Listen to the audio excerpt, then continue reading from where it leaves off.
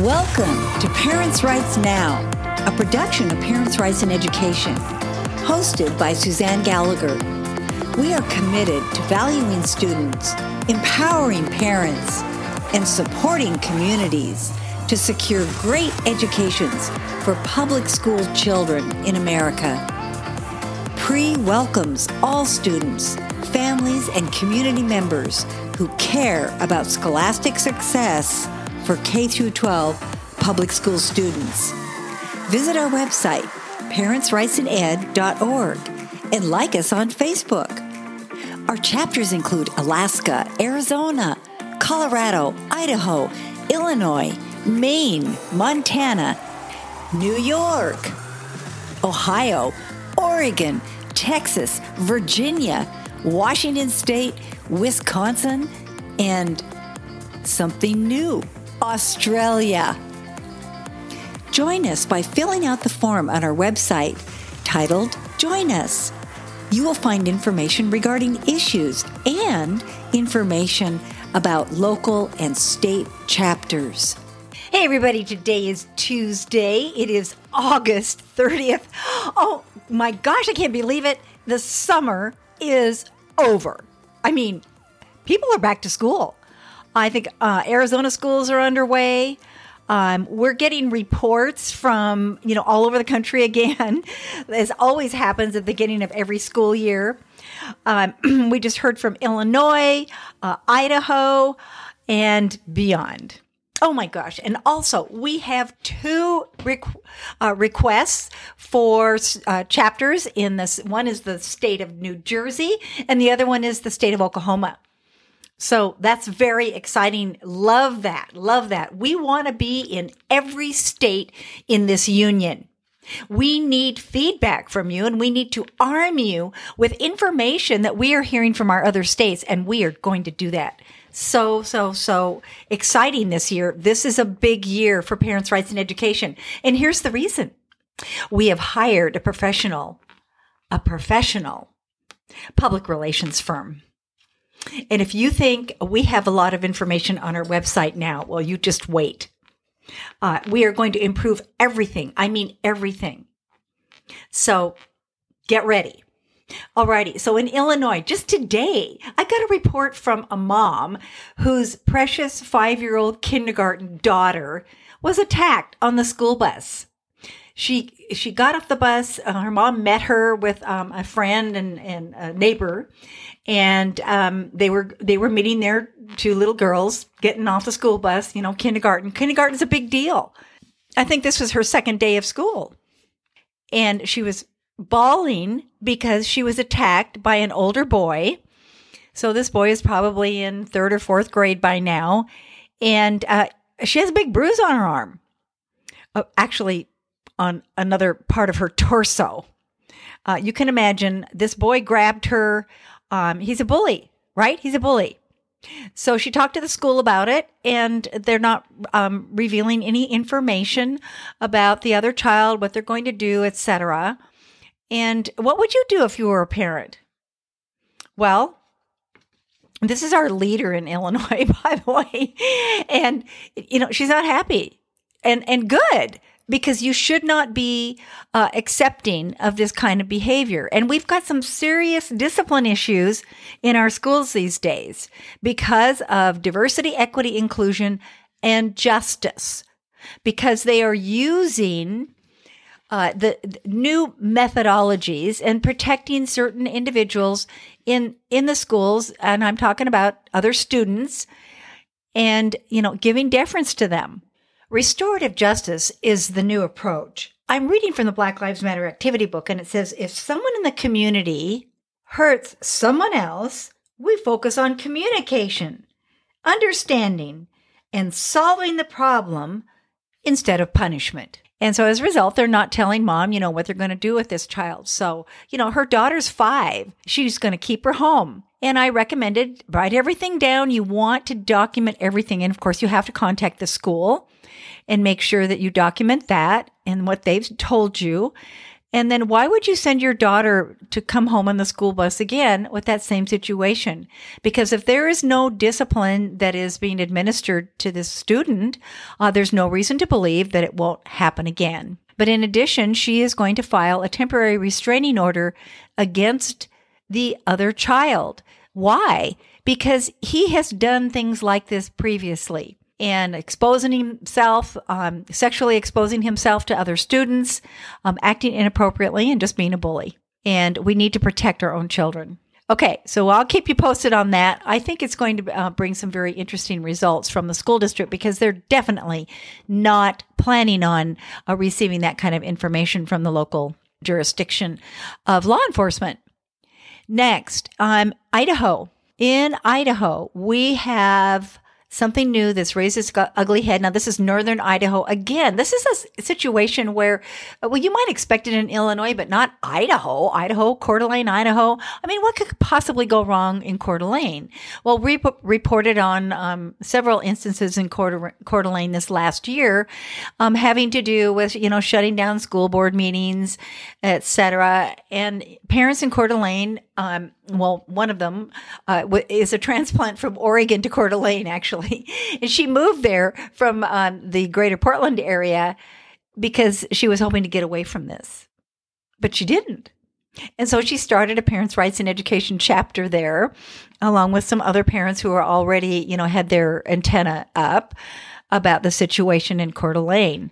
And as we all know, if you've been following us at all, we know that these curriculums and other initiatives are coming from places in Washington, D.C. or elsewhere in the nation, and they are affecting everyone.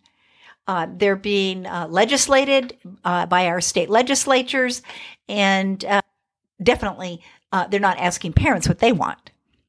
We want to change that dynamic.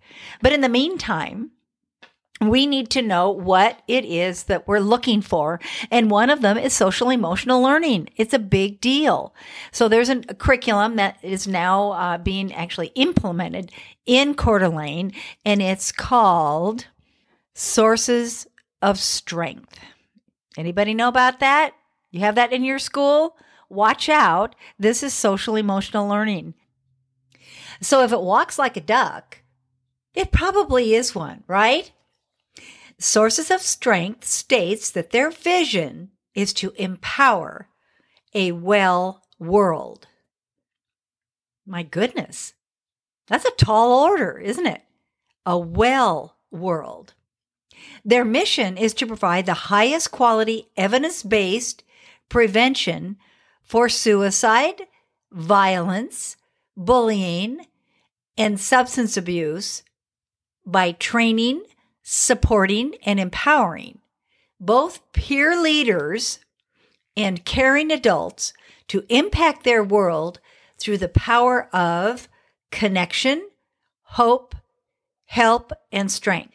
Now, all that sounds really good, doesn't it? Except that those who have access to our children want to present their program to all students, even those who do not need it or want it. This is not optional, guys. It is presented in grade school. And the scariest part for parents is their lack of involvement. Sources of Strength was introduced to Northern Idaho schools this year in elementary grades. This new program boasts it, quote, not only incorporates solid social emotional learning content, but includes a robust focus on mental health and proactive prevention for elementary school, unquote. Bingo! Social emotional learning is not new to us. We have written and spoken about it over the last 5 years, and now it is showing up everywhere. SEL core competencies train children in consequential moral reasoning. Instead of internalizing the truths proposed by their faith and their families, children steeped in SEL rely on themselves, their peers, and the progressive culture. Progressive social norms become their moral authority. Well, what's wrong with that, you might say?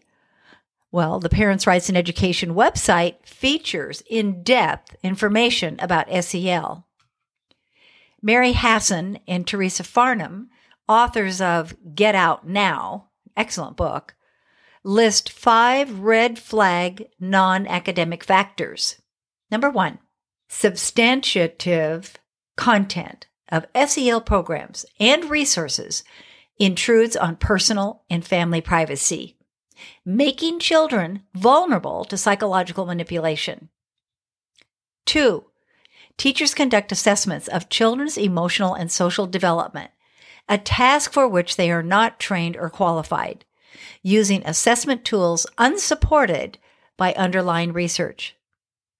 Item 3, SEL assessments are included in children's permanent school records with uncertain privacy safeguards.